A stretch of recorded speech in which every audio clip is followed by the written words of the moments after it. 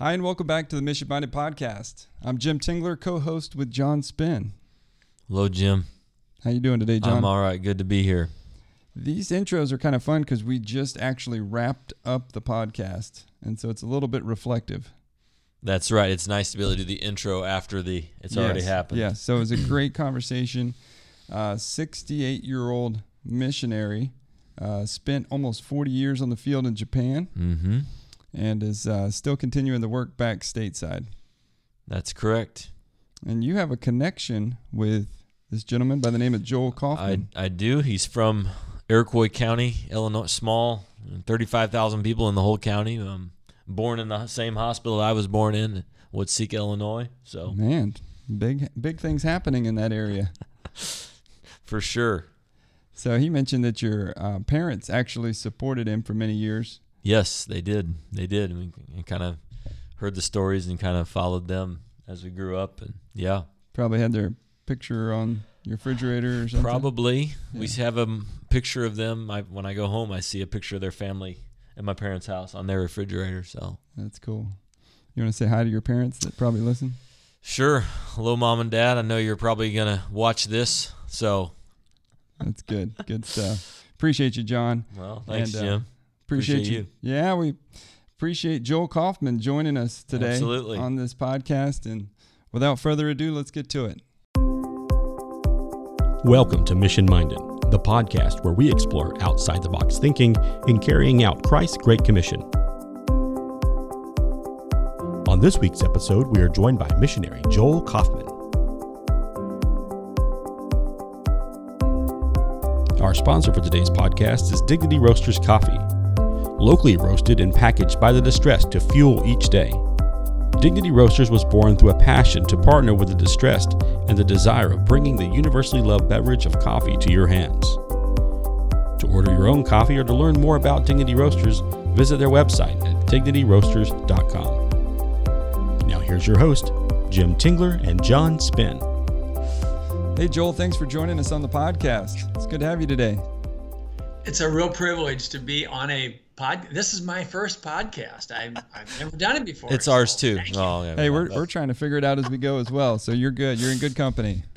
So we appreciate having you on today. We had a little bit of a connection to make this happen, John. That's true.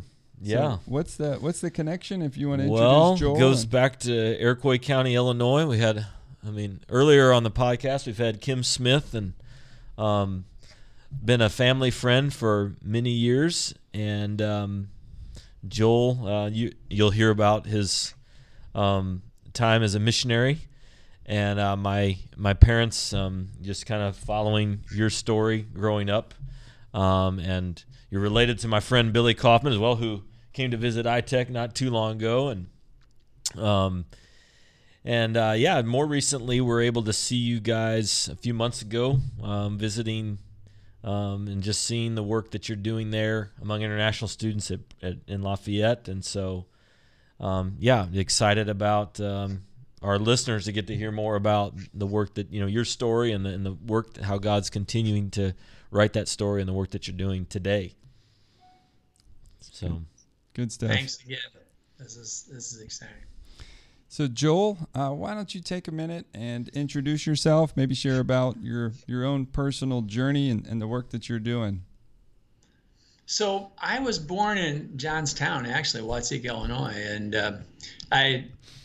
my family was, taking me to these child evangelism camps and good news clubs and, of course, vacation Bible schools. And actually, my mom really always, was reading tracts to me. One of the things she read before I went to school oftentimes was like newsletters of persecuted Christians in various countries, before I went to school. And it really did give me a real sense that, my education was really just small compared to the big plan God had for the whole world, So I do consider her to be, my real discipler, led me to Christ. And then she was the one who filled out the papers for me to I never knew about Wheaton College, and actually I'm pretty sure Steve Saint was in a Bible study that I was in with some other Wheaton guys, and yeah, it was a great time, 71, 75. But I was there, I was going to say that would help, maybe clarify your age to the listeners that might not be watching you. So I'm going on 68. Wow. So, and I was curious, how old were you when your mom was reading those letters? Oh, grade school. I mean, she read stuff all the time, So, wow. And we started a little Bible church, and so we had missionaries coming through our house and through church all the time.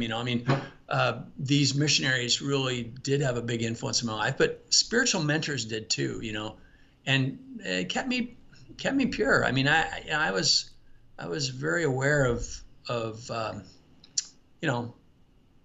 what was out there, and I really did want my life to count for God, So I think those early decisions were very important for my life. And then at Wheaton, I got involved with some outreach at Northern Illinois University.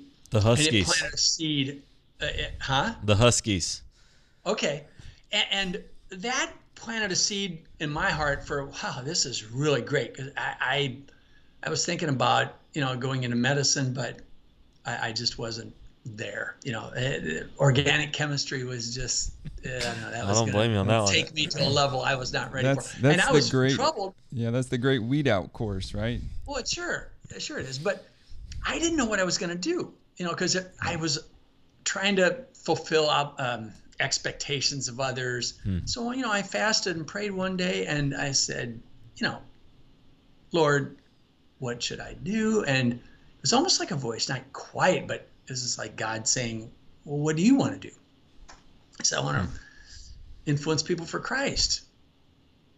And the interesting thing was it was like this Holy Spirit voice came back, then do it, And I switched majors, got into Bible.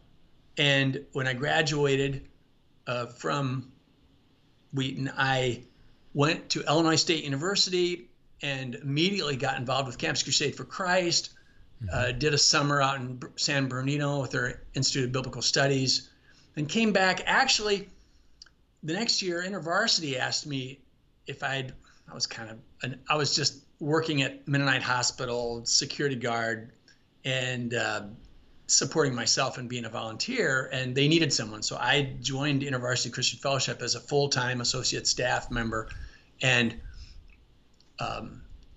it was a wonderful 3 years. And during that time, I went overseas to Ireland with Greater Europe Mission, summer project, and went to a lot of mission conferences and Urbanas and all, and I remembered all those early promises I had made, when I was a kid, saying, Lord, I want to be a missionary, and so finally, what was it?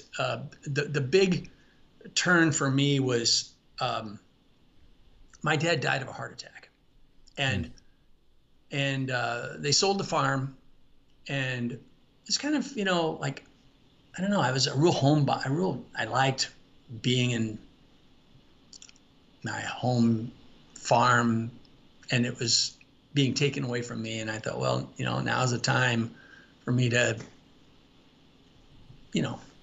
continue to do what I was supposed to do. And so at that point, during the blizzard of, what was it, 78 or, December there, I wrote a letter to a missionary I'd met who came through to our church, and she was from Japan, and she wrote a 7-page letter to me, basically, telling me all the reasons why Japan was really needy. I didn't know it then, but I do now how needy it is. It's the second biggest unreached people group in the world. And the thing about the Japanese that I didn't know is that they had no concept of a creator. They had a 200-year-long Holocaust where all the Christians were destroyed, and every Bible in the whole archipelago was destroyed. And then when the first missionaries got there in the 1870s, they arrived late compared to India or compared to China or compared to Africa or the rest of the world. They were there really late. And by that time, the elite of Europe and America were also arriving at the same time and telling the elite people on top of Japan society, you don't want to believe these missionaries. They're just telling you fables, myths. We'll teach you true science. And so they introduced evolution as fact, not theory, fact. And the Japanese that made all the textbooks for Japan just took it, hook, line, and sinker. In fact, Darwin's Origin of the Species was published first in Japan. Wow. And so the Japanese had now this glove that fit Buddhism and Shintoism perfectly, because Shintoism and Buddhism did not have a real scientific explanation for how the world came about. And the closest thing they had was the sun goddess stirring the stick in the Japan Sea and lifting up the stick, and wherever the mud fell, that was the Japanese islands. But no story of the whole world or anything like that. That was the closest thing they had. Well, and so, yeah. Oh no, I just one of the things that just wanted to pause as you said unreached, because typically, primitive sense of missions is, people often think very humanitarian of missions as poverty, go live in a grass hut and provide medical care for people in Africa, for example. But, like this idea of, when we talk about the unreached, we don't, Japan is a developed country. But it's a, spiritually it's a dark place. And so just this idea of missions is about, reaching the lost, not necessarily about, we typically think of missionary, often think of it, poverty stricken, but I think it's important, thinking about, missions and lostness, and, what you've said about Japan, it isn't what people often think about, but like you said, the spiritual darkness, the low, very low percentage of evangelical Christianity in that country. Mm-hmm. Yeah, the Japanese are very successful, and they've got a good medical system. In fact, a lot of Japanese want to have their medical work done back in Japan. They don't trust America. But it's true, they all do if they can.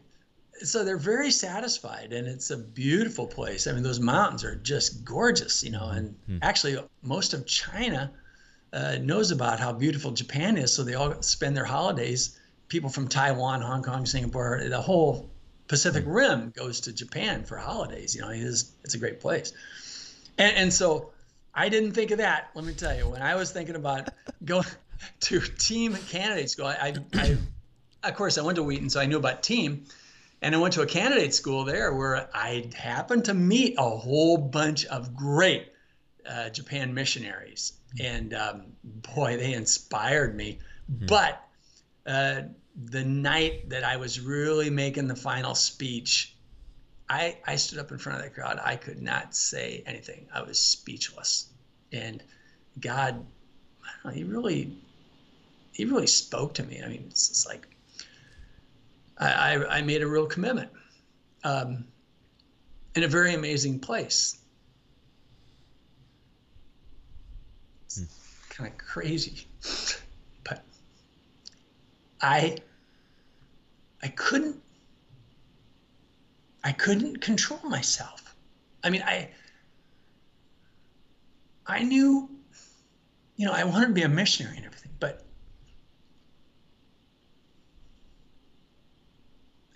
the whole thing was a lot bigger than I was. And I suppose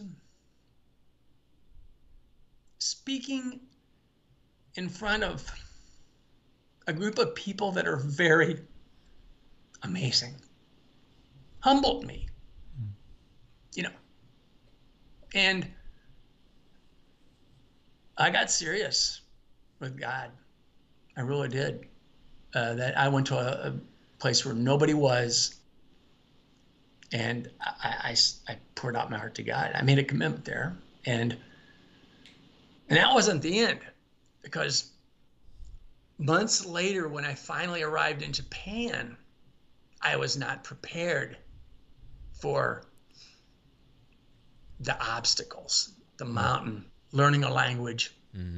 I was so lonely. I went single, as a career missionary. Never been to Japan before. Didn't know any Japanese. The only Japanese I knew was Ohio gozaimasu, because that was Ohio, the state of Ohio. Now let me tell you, that was about the only word that the two languages have in common. And so how old were you at this point? Just I curious. was 27. 27. Okay. Working with InterVarsity Christian Fellowship at Illinois State for 4 years, or 3 years, and Crusade 1. But anyway, no, I just was so lonely. And the interesting thing was that I started writing all these postcards to people, back in America, just to keep a connection. And to all these students at Illinois State, University of Illinois, and, Wheaton and every place else, And it was good. I made it, but I was really lonely. One day I came across an address that a former roommate had given to me. And he was from my hometown, Bloomington, Illinois. And he State Farm. ended up, yeah, right. He ended up marrying the girl who would become my sister-in-law. So this sister said, "Oh, when you go to Japan, you should meet Sally." Oh, so I came across her address in the pile of addresses. And by the way, the people that ran the Japanese language school for Team were very concerned because Joel was writing a lot of letters home. Just flooded. The post office was just constantly going. And so one of these postcards was to Sally, and she was in another city in Japan. And so she writes back, gives me her phone number, and I call her, and I said, I roomed with your sister's husband, and before they got married, and so another missionary and her were going to go visit another missionary, and they invited me to come along on the trip, and that was the beginning of how we met in Japan. And it was like, I admit I was a bit impulsive because she was going to go back into an ASP program at Moody Bible Institute and was leaving in 2 months. And I really didn't want to lose her. And so I wrote a letter to her father, and she gave me her dad's address. And I wrote, I know you don't know me, but I would like to marry your daughter. I'm really praying about our relationship, and I'd like to get your blessing.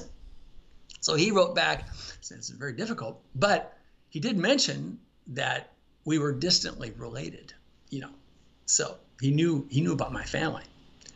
So Sally goes to Moody, and I had proposed to her. She comes, and I was then preparing to go back the following spring, and we were married in June, and then we went back to Japan in September, and that began 38 years in Japan. Wow. We started 3 churches with different people, but also helped, dozens of other churches in central Japan, the area west of Tokyo. Wow. That was a great experience. Raised 5 children. In fact, I don't know if you can see this, but can you see this? I could see it. Yeah. Yeah. Yeah. So, I don't know, John, did you ever have this on your refrigerator? I have seen that picture before. Yeah, that's it.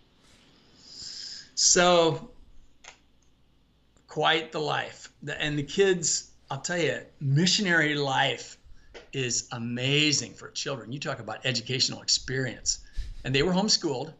They taught English. The neat thing was that, I was just thinking about this, having the children with us for all those years, and we didn't have to send them off to a boarding school, didn't have to send them to Tokyo. We could stay in the end of the train line across the Alps, the Japan Alps. They call them the Alps in Japan.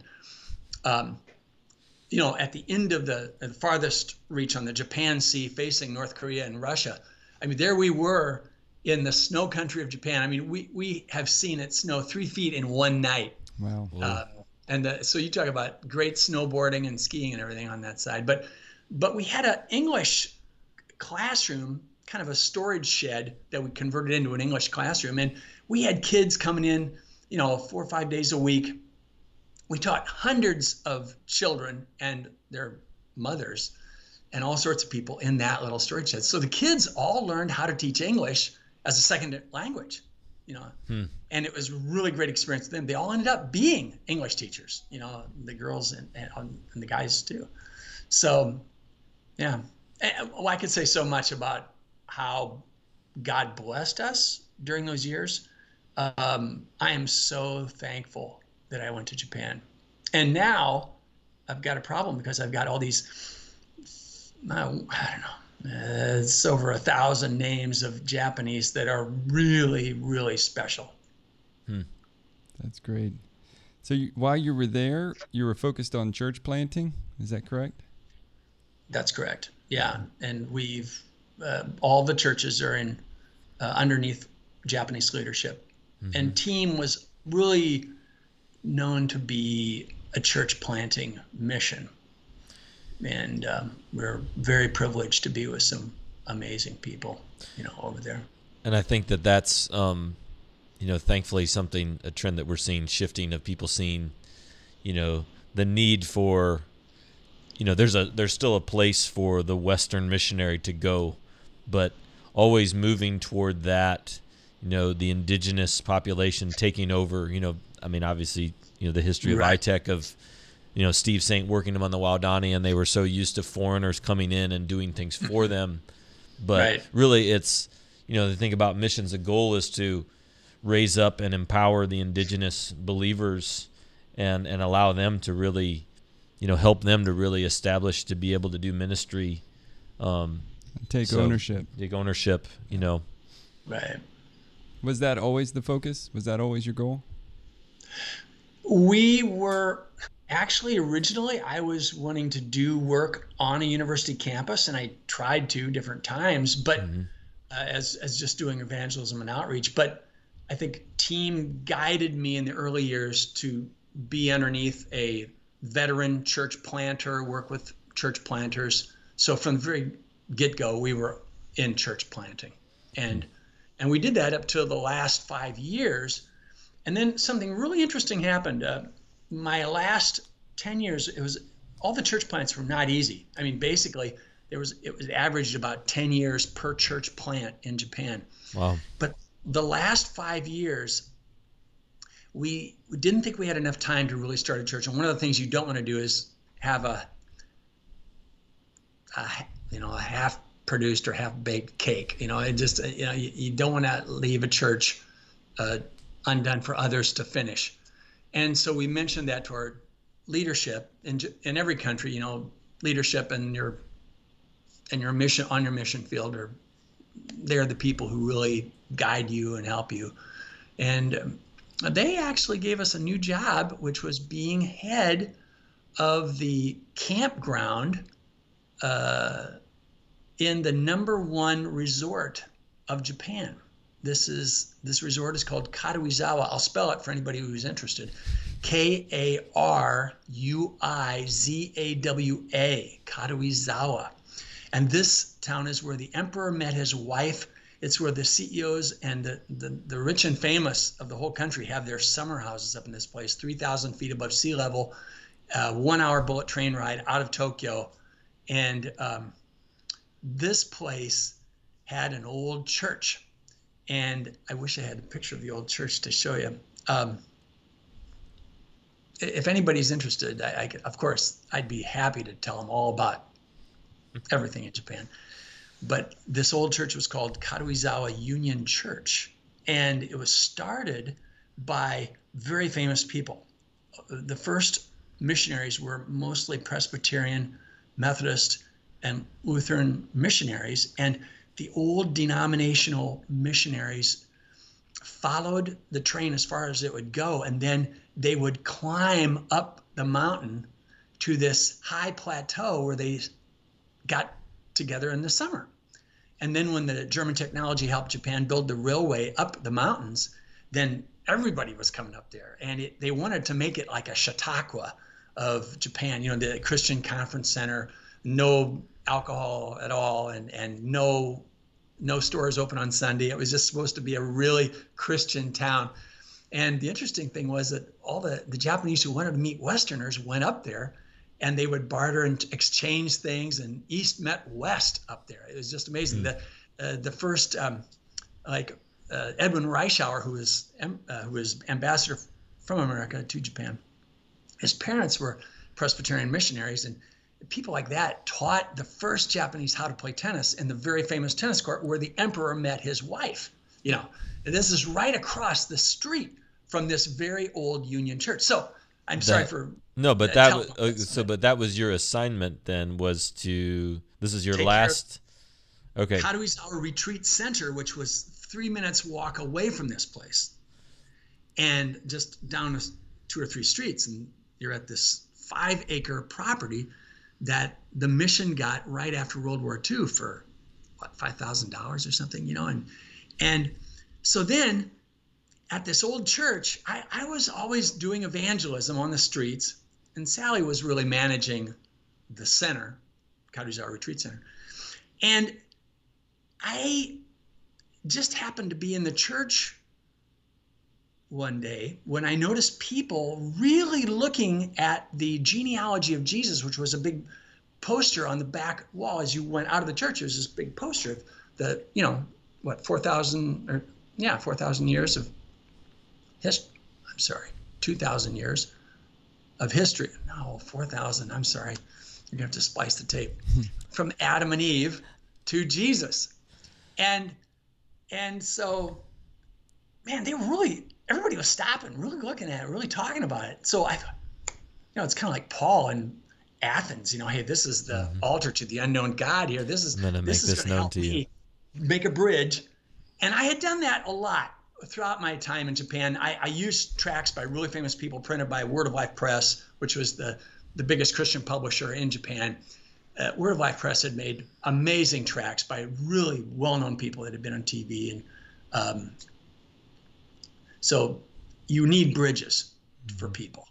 That they need to put you in a box. They need to know where you're coming from, and if they know you're from a trustworthy Orthodox, Orthodox kind of real Christianity and not a cult, then they would trust you more. Not necessarily completely, but still they would trust you more, because these people really.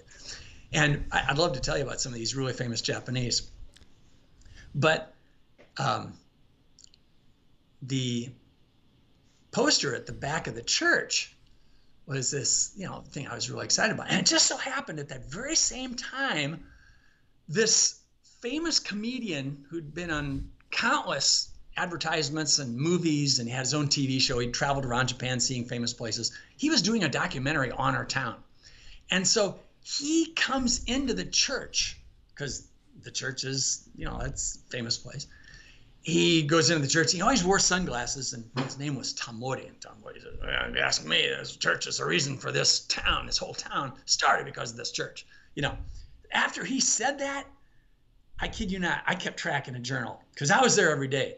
We had over 10,000 people, and this is just over a few years. And still, I don't know how many more thousands have come just in the last several years, but 10,000 came to see that church. So I was there, greeting everybody and giving them a little tour of the church. And then on your way out, you say, oh, and this is the genealogy of Jesus Christ. Do you know about Adam and Eve? You know about the first human beings? And most of them had. And then there you go. You just start off from Adam and Eve, and you tell the gospel story, all the way to Jesus Christ. And by the way, Jesus was at the top of the genealogy. So they're looking at Adam and Eve, and then you go up the genealogy. There's lo and behold, there's Jesus Christ. There it is.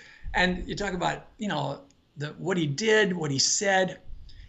As a challenge to everybody on this podcast, I want to say, very few people in Japan had ever really heard that Jesus rose from the dead. Now, a lot of people think, oh, yeah, resurrection like spiritually or something. So what I had was this EvangeCube. I wanted to get the point across really strong. So this EvangeCube was in my hand, and I said, Jesus did miracles, and they said, "Are you the Messiah? Are you the one that takes away the curse and destroys Satan and establishes your kingdom?" And he said, "Yes, I am." And they said, "No, you're a liar and deceiver." The Japanese would always, kind of, "Yeah, liar, deceiver." They would be totally with me at that point. But I said, "What? If you kill me, I'm going to rise the third day." And about that time, I talked with thousands of Japanese. They were really with me. One guy would not leave. He was ready to leave, but he kept his head poked inside the door to hear what happened next. So it's just like I pull out the EvangeCube and Jesus is on the cross. And I said, "See, he told him he was going to rise."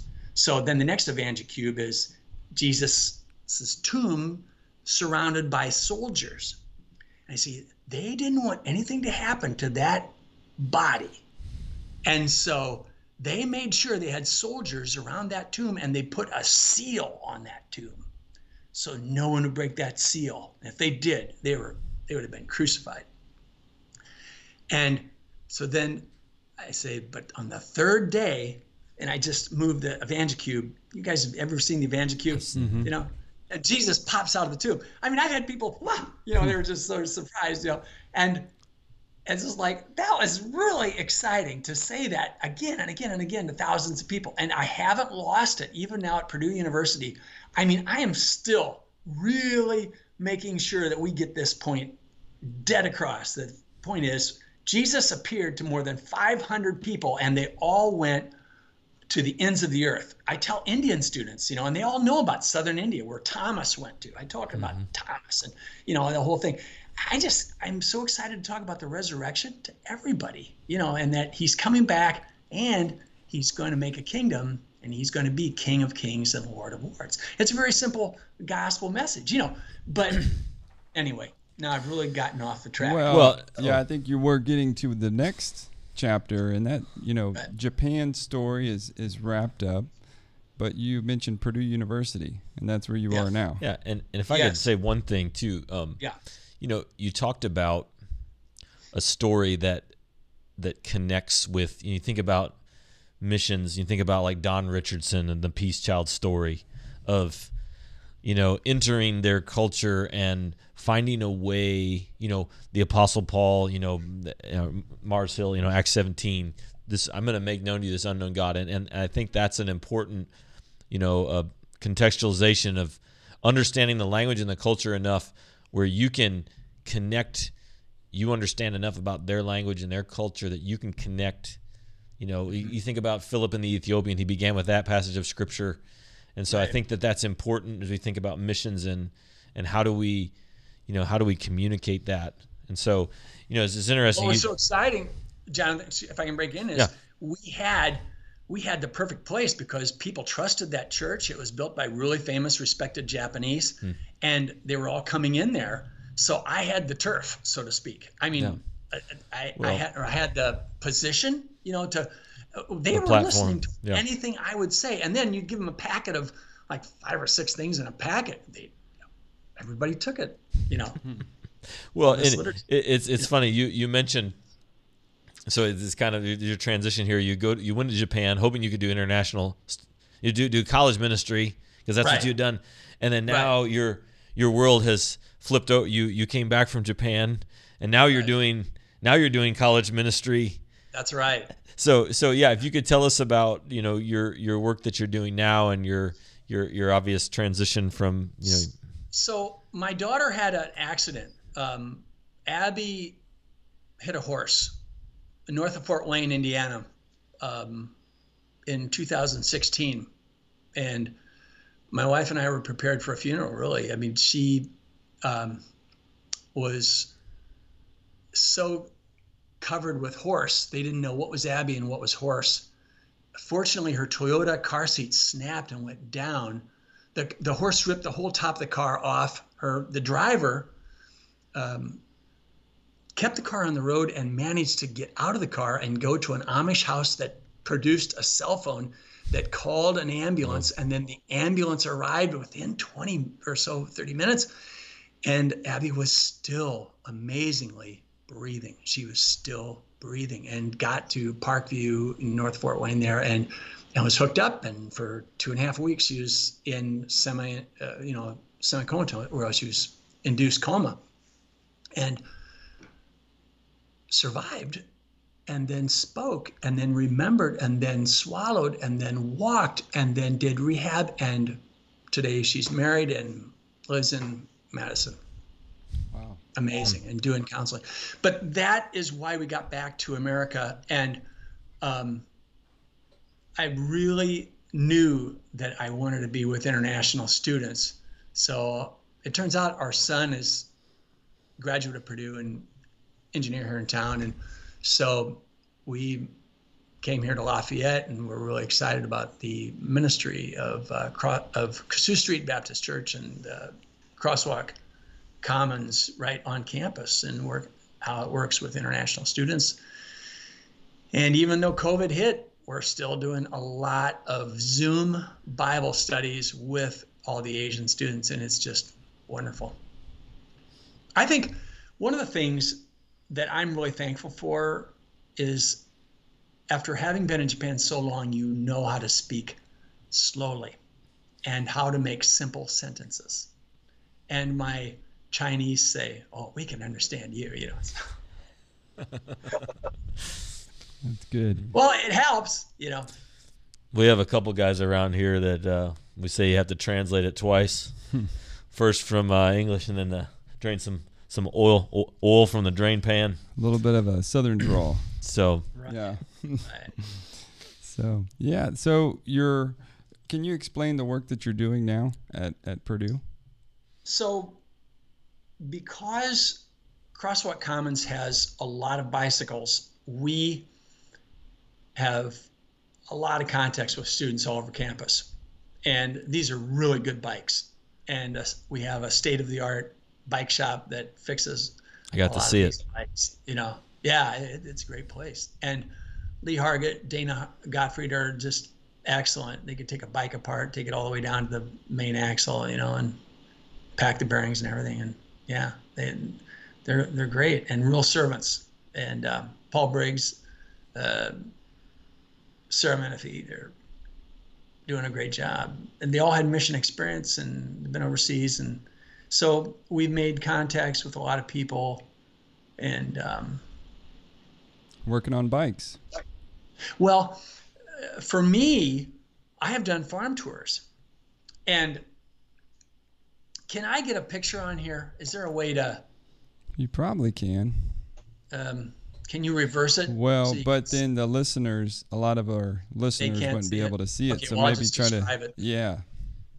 So I do farm tours, and I know farmers north and west of Lafayette, and I take international students to see all these farmers, to ride tractors and combines and Nice. see their operations, and then make contacts through these farm tours, and then invite them to Bible studies and other tours. Like we take a lot of people to the Creation Museum in Kentucky. And I have found that Creation Museum is amazing, because in one trip, you're talking all the way out, orienting them a little bit to the museum. And then at the museum, you can see the whole history of the world, the biblical history of the world, really fast in a museum. And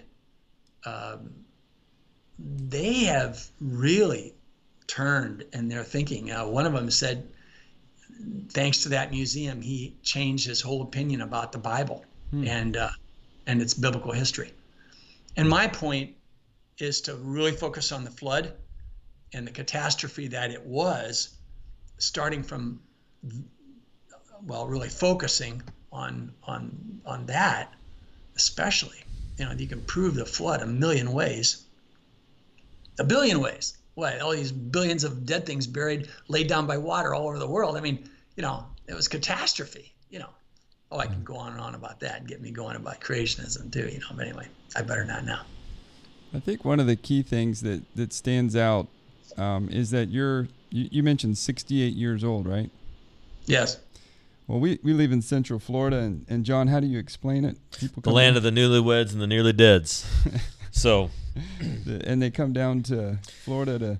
How do you? Yeah, it's often it's like what John Piper talks about on the back cover of "Don't Waste Your Life." You know, people. This couple. Yeah. It's a Reader's Digest story about a couple that took early retirement to collect seashells and play softball, and so. Yeah. You know, we're surrounded by people. You know, I think about in my neighborhood of it's a sad existence for many of them because it's just it's like what Chuck Colson talked about in How Now Shall We Live. You know, some of the most depressed people you'll ever meet are in Naples, Florida, because they've worked their whole life thinking that this is the pinnacle, this is retirement, this is a chance for me to just focus on me and do whatever I want to do and not, you know, and so when I think about a message for our listeners of somebody like yourself who's 68 years old, you know, rather than, you know, winding down, looking how to, you know, take a knee and run out the clock on life, you're taking your language skills that you have from your time in Japan and you're intentionally, you know, implanting yourself in a community where you can have a unique ministry opportunity with international students. And so that's more the message that we want, you know, for our listeners to say, you know, Don't Waste Your Life was written for kind of young people and people at the end of their career of, you know, God's not done with you. God, whatever season you're in, God has something for you and really seeking that out and, you know, just, you know, searching out, you know, seeking after God and what he might have for you in whatever season of life, you know, we're in. The Bible has so much to say about the foreigner, the stranger, and they were supposed to be educated by Israel, you know, about the laws of God and treated with justice and fairness. And I think we have a responsibility to reach out to all the people that are coming to America. The world is coming to us. Mm-hmm. And the neat thing is that many of these people are coming from very hard to reach areas. I have one family, they're Muslim, and we're going through Genesis, and it's totally exciting. And we started going on farm tours, they loved it. And then we went to the Creation Museum, they liked that. And then they said they wanted to study the Bible, and now we're on Zoom, you know, once a week. So it just comes from making friendships and letting people know you love them and want to be their friend, and then everything happens, you know, just so naturally. So what message do you have for the Western Church?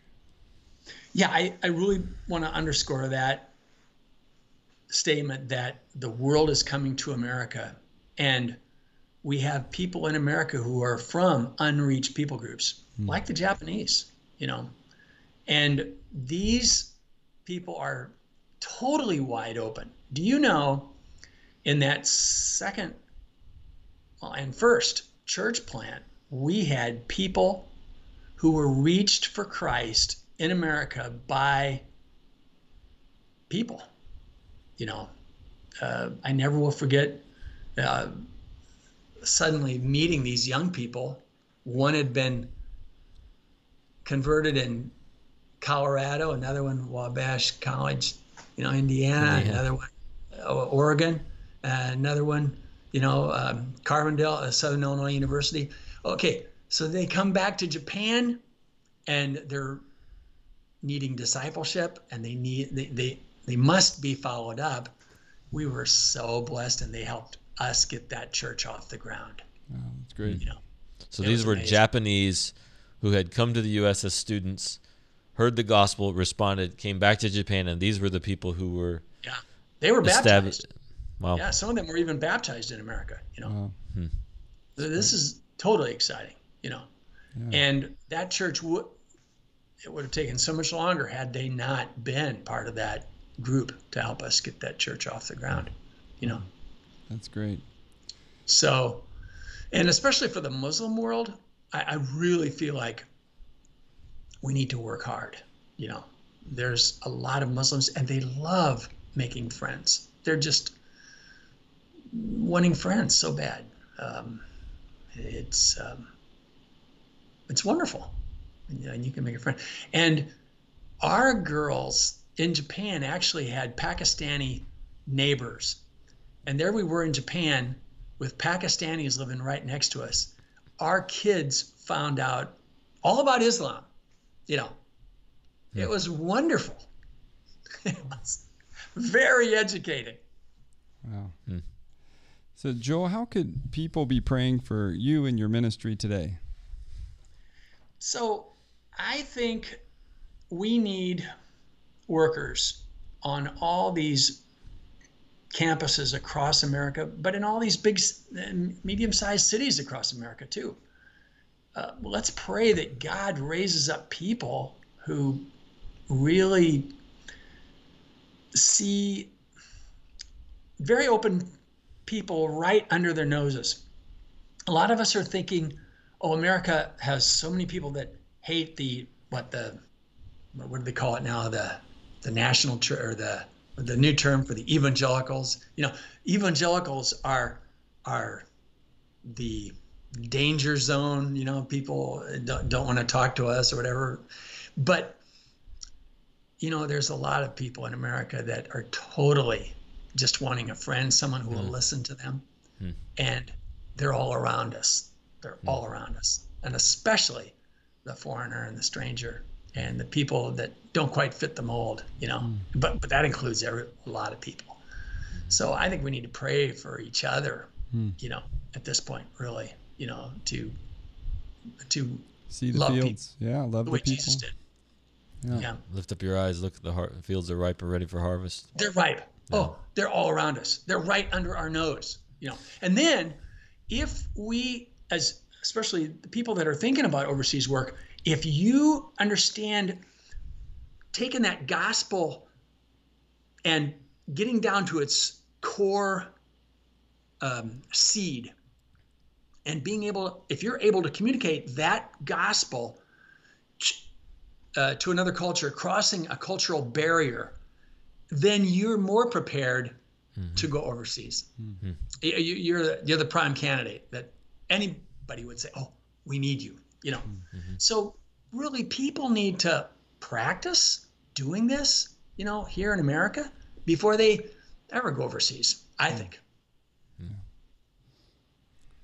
Well, John, do you have any final thoughts? I think our time is getting close here. Joel, really encouraged to hear your story and just a story of faith and how God has provided. And whether the workers for your church or the opportunities for you over there, provided a wife and partner in this ministry, and just appreciate your heart to continue serving.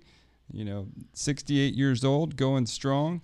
And I love hearing from people like you, because that's my goal. I want to be a guy that's pressing on through the finish line, and not, as John likes to say, taking a knee and running out the clock. So appreciate your example. Let me add one more thing. If you do follow the Lord, He will bless you.